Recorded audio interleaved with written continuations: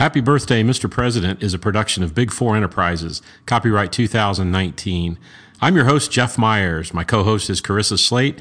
Our creative director is Shelby Myers, and our senior writer is Evan Myers. This is Happy Birthday, Mr. President.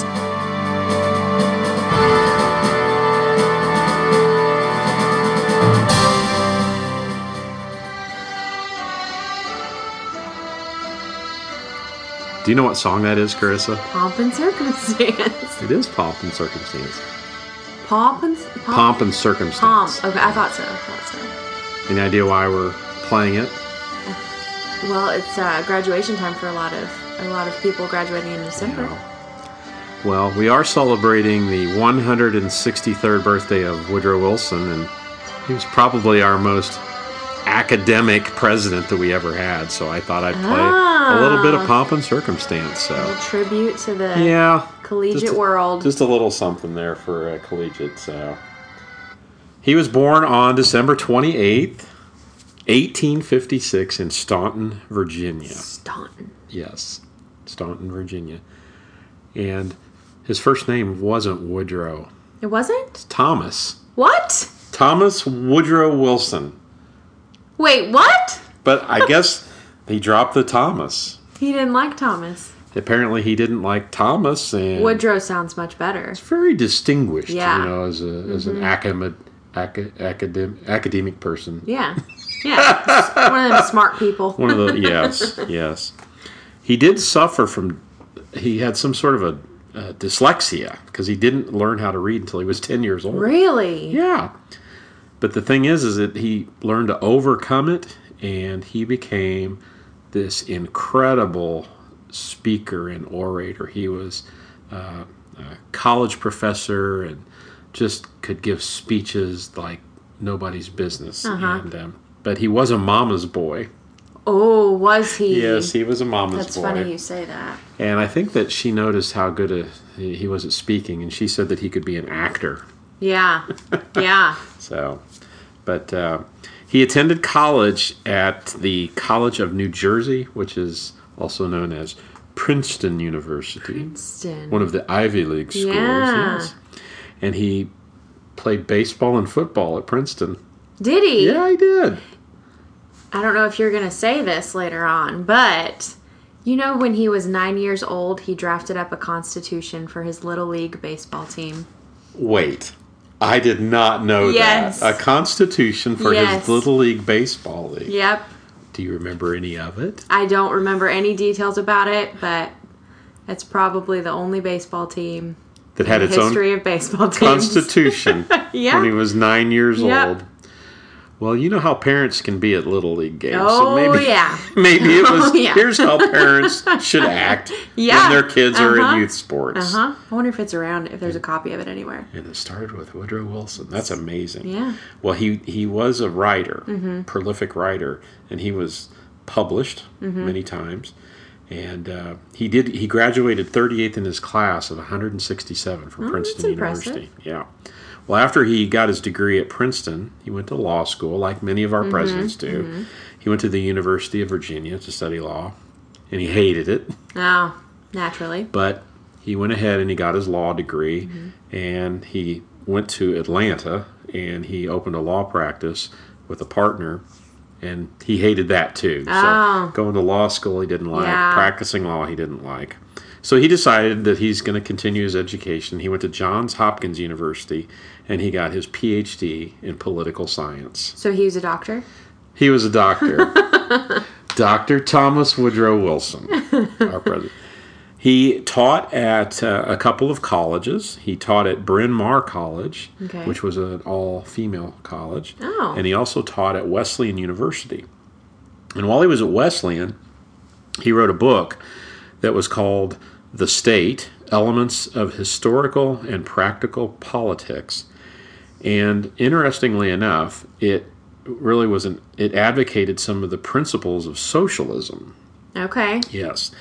And he said that government action was essential to righting society's wrongs. There were things like child labor, consumers' rights, breaking up monopolies and trusts, and operating major transportation systems. So those were some of the concepts that he thought that, there were these things that were wrong in our society, and it was government's role to step in and fix those things. Another thing he did while he was at Wesleyan, their football team played Penn, and he put a play in the playbook for Wesleyan when they played Penn. So I guess he was a football coach too. Yeah. Probably wouldn't think of Woodrow Wilson as a football coach. Yeah. He was president of Princeton University for 8 years. And one of the things that he did while he was there what he wanted to do was set up dormitories and have each of the classes in their own dormitory. So like freshmen all in one dorm and sophomores, juniors, and seniors. But he got a lot of pushback from his administration. Yeah. Yes. And there was a guy from Cincinnati. His name was Proctor. Okay. Of Procter and Gamble. Oh, okay. Uh-huh. That was going to give $500,000 to establish a graduate school at Princeton University. And he put some conditions on it. And so while Woodrow Wilson wanted to do this thing with the dorms, and Proctor wanted to do something with the grad school, so he had to make some changes. And he had to back away from it. So, but he got a call from some of the political leaders of the time in the Democrat Party, and they wanted him to run for governor of New Jersey, and he did, and he won. So he served as governor of New Jersey. Yes.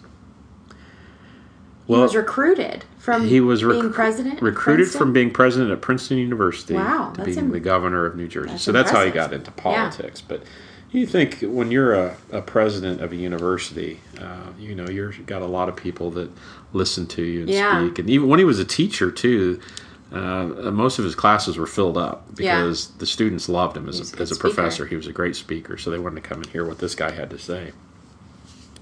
Well, it was the election of 1912. That was the first election that he ran in, and he was elected the 28th president of the United States in 1912.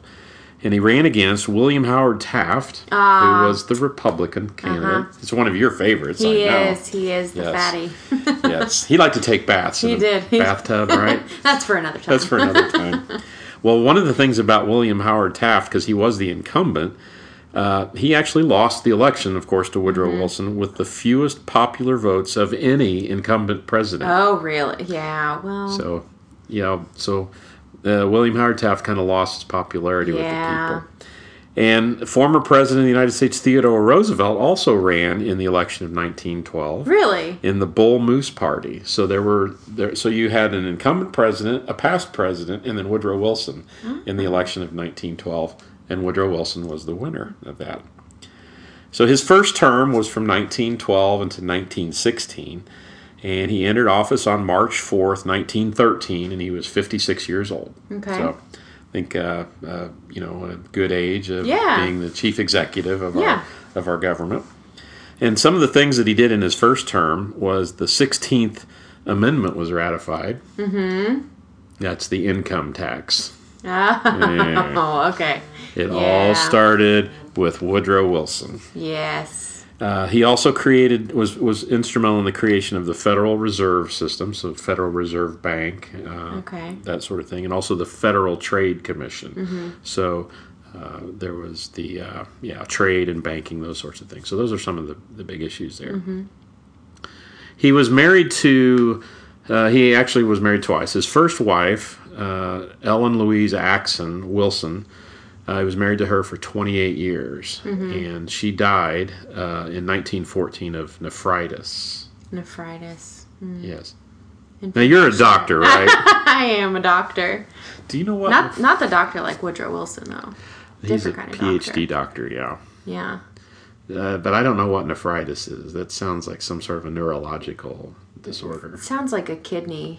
Oh, kidneys? Kidney inflammation, yeah. That's why you're the doctor and I'm just the host. Maybe. I could be totally wrong, though.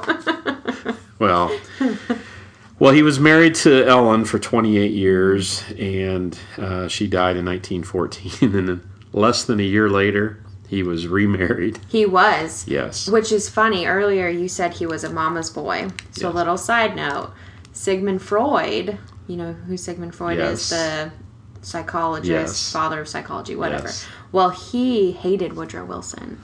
And I don't know Really? the details of it, but yes, he hated him. I think it had something to do with the League of Nations. And Oh, wow. so he wrote a book about Woodrow Wilson. And in it, he talked about how he had mommy issues, basically. And that's why he was so quick to remarry, because he needed a mothering figure in his life. That's fascinating. Yeah. Yep. I did not know that. Well, her name was Edith Galt, Mm-hmm. and so that was his second husband. Second wife. Second wife. Yes, second wife. And she actually was very instrumental in his second term. Yes, she was. But in his first term, so we're in the 19 teens, and there's rumblings of World War I in Europe. So World War I actually is underway. And I had a high school history teacher, Phil Stevenson, and I took European history with him. And I always remember that World War I started with the assassination of the Archduke of Ferdinand. Yeah. So... Yeah. Yeah. So anyway, Yeah. so World War I's going on, Uh-huh. and Woodrow Wilson it puts the United States in this posture to say we're going to be neutral. We're going to stay. We're going to maintain our neutrality. And there were a couple of things that started to happen that really drew the United States into World War I. Well, he served his first term, and then there was the election of 1916, so he was the incumbent, and he defeated former New York Governor and Supreme Court Justice Charles Evans Hughes, and went on to his second term. And there were a couple things that started to happen with in World War I. So one of the major events was when the German submarines sank the Lusitania, which was a passenger ship, and there were Americans aboard. And the Germans said that they were going to have open submarine warfare, and that really sat wrong, with a lot of people here in the United States. And then I think what really, the straw that broke the camel's back is when a telegram was intercepted from Germany to Mexico, and Germany was saying, hey, Mexico, if you align with us, we're going to help you get back Arizona and New Mexico in the United States. So if the U.S. enters the war on the side of Great Britain and France, then Mexico, Germany and Mexico said they were going to align. Yeah. Well, that was it. That was too much to bear. So the U.S. declared war on April 2nd, 1917, and the United States was now fully engaged in World War I, which was the Great War, is what a lot of people called it. Well, during that time, Americans, to support the war effort, they had things like victory gardens. They would grow vegetables to help provide food, for their own families, which would contribute to the war effort. There were things called Meatless Mondays. Yeah. People didn't eat meat on Mondays. Wheatless Tuesdays, other things.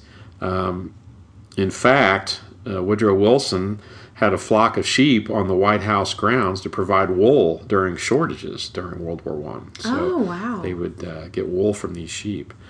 And it was in his second term that you mentioned the League of Nations, and President Wilson had these 14 points that he wanted to present as a way to bring about peace. And so the 14 points emphasized things like open treaties and open trade, open seas, arms reductions.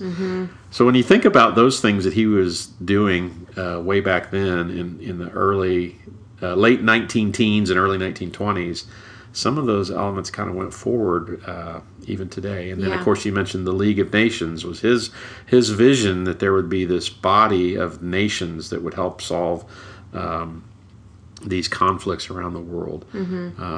Turns out he never lived long enough to see, the United Nations is what it eventually became. He never lived long enough to see that. So, also during his second term, the 19th Amendment was ratified, which gave women the right to vote. Yes.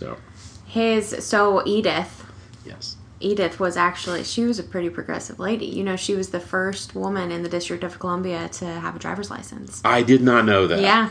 Yep. What kind of car did she drive? Oh, I don't know. I'm guessing some kind of Ford T model. That was probably back when Henry Ford was making Model Ts. And did Yeah. you know you could get any color of Model T that you wanted as long as it was black?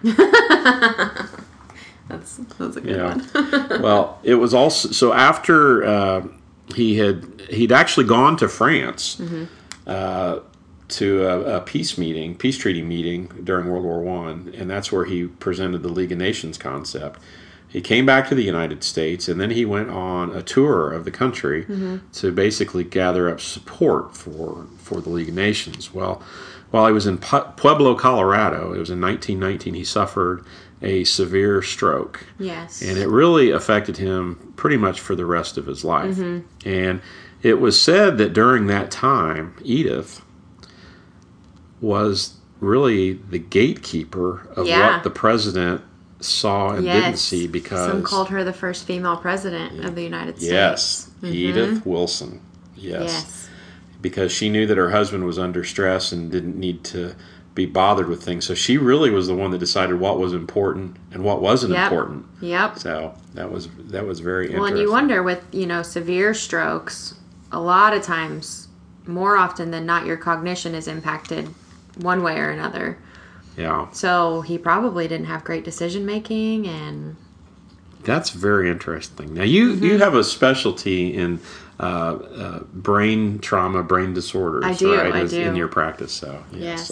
So this is a good topic for you to discuss, because you really are an expert in this area. So, well, she really was that gatekeeper, and up until his last days, that she really ran things for him. Yeah. And so she was a good person for him to have in his life. So, well, here's some things about Woodrow Wilson. I call them presidential firsts or presidential only, that kind of thing. Okay. So Woodrow Wilson was the first and only president of the United States to have a PhD and also a Nobel Prize. Oh, wow. Yes. Now, there have been other presidents that have Nobel Prizes. But not also a PhD. But not also have PhDs, yes. Okay. So Woodrow Wilson is the first and only. Very cool.